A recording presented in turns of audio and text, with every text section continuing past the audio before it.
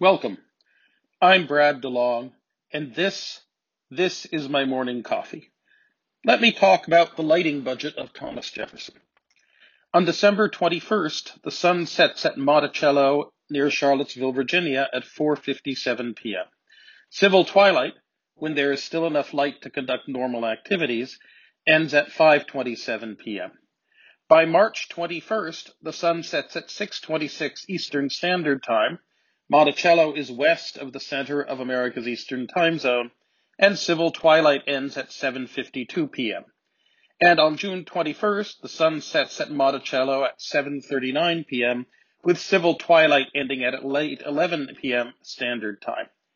Even in the summer, moreover, Thomas Jefferson was unlikely to want to go to sleep when it got dark with the chickens. Hence its concern with candles. In 1791, on September 15th, he wrote, "I will now ask the favor of you to procure for me, in the proper seasons, 250 pounds of myrtle wax candles, molded and of the largest size you can find." By January 24th of 1792, he wrote that the myrtle candles of last year were out. On November 4th of 1792, he wrote that he must now repeat to you my annual solicitation to procure and send me 200 pounds of myrtle wax candles. I do not know whether the mixing tallow with the wax be absolutely necessary.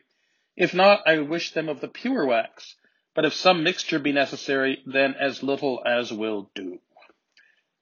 For as he wrote in early 1810, I am now retired to Monticello, where in the bosom of my family, and surrounded by my books, I enjoy a repose in which I have been long a stranger.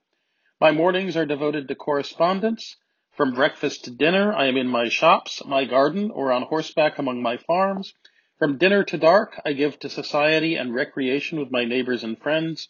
And from candlelight to early bedtime, I read. Now figure that a standard candle will burn for 5 hours per ounce of wax. Jefferson's annual order of 200 pounds of candles would thus provide him with 15,000 hours of single candle illumination. Add in other sources of illumination, lamp oil, etc., and figure 50 hours for an average day, for Jefferson's establishment would not burn one single lone candle at a time.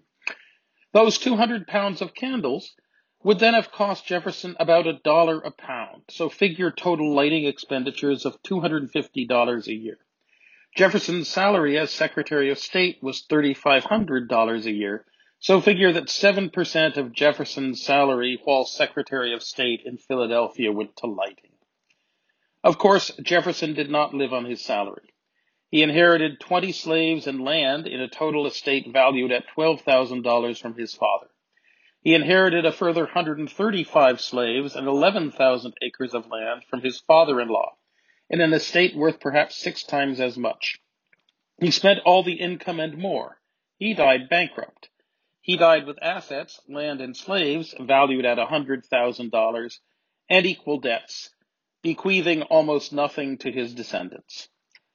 For this substantial expenditure on candles, 7% of his Secretary of State's salary, Jefferson received as much illumination for his household as is delivered today by a 60-watt incandescent light bulb run for 30 minutes. Modern efficient lighting technologies deliver that service for 0.15 of a cent.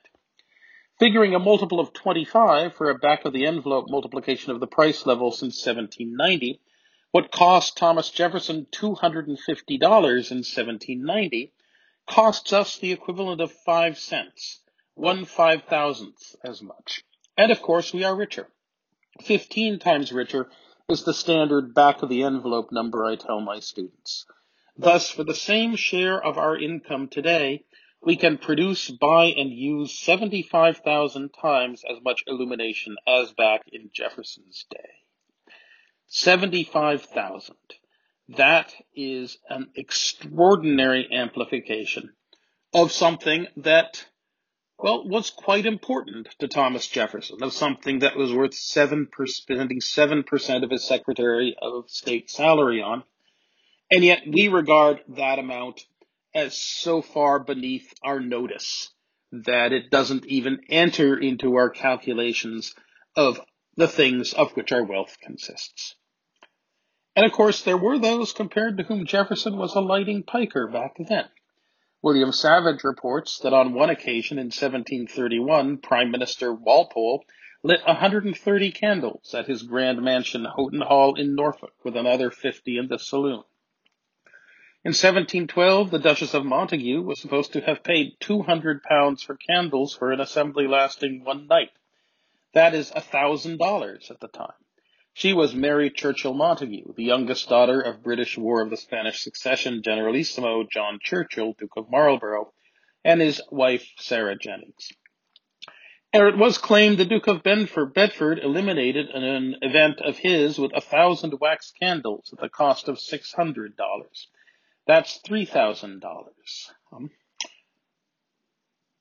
We, today, would not notice expenditures that produced as much lighting as the Duke of Bedford spent making a huge splash. Perhaps in some way, the singularity is not in our future but in our past, but it has been such a change that we do not recognize it. We simply take it for granted. We do not understand what life was like back in those days. I'm Brad DeLong. This has been my morning coffee. I am currently professor of economics and chief economist of the Blum Center at the UC Berkeley, a weblogger at the Washington Center for Equitable Growth, and a research associate at the National Bureau of Economic Research. I was once a deputy assistant secretary of the economic policy branch of the U.S. Treasury. Want to find more of me on the internet? Simply enter DeLong, that is DELONG, into any internet search box, and I should currently be result number 1.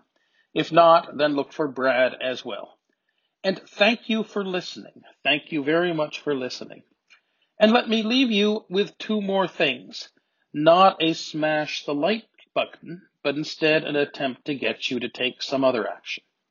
First, in the words of Bill and Ted's Excellent Adventure, above all, be excellent to each other. Second, remember, being stupid is a choice and being apathetic is a choice. Don't make those choices. In the words that my first cousin Phil Lord wrote for his version of the protagonist Miles Morales to end his Spider-Verse movie, anyone can wear the mask. You can wear the mask. If you didn't know that before, I hope you do now. Because I'm Spider-Man, and I'm not the only one. Not by a long shot. That's it.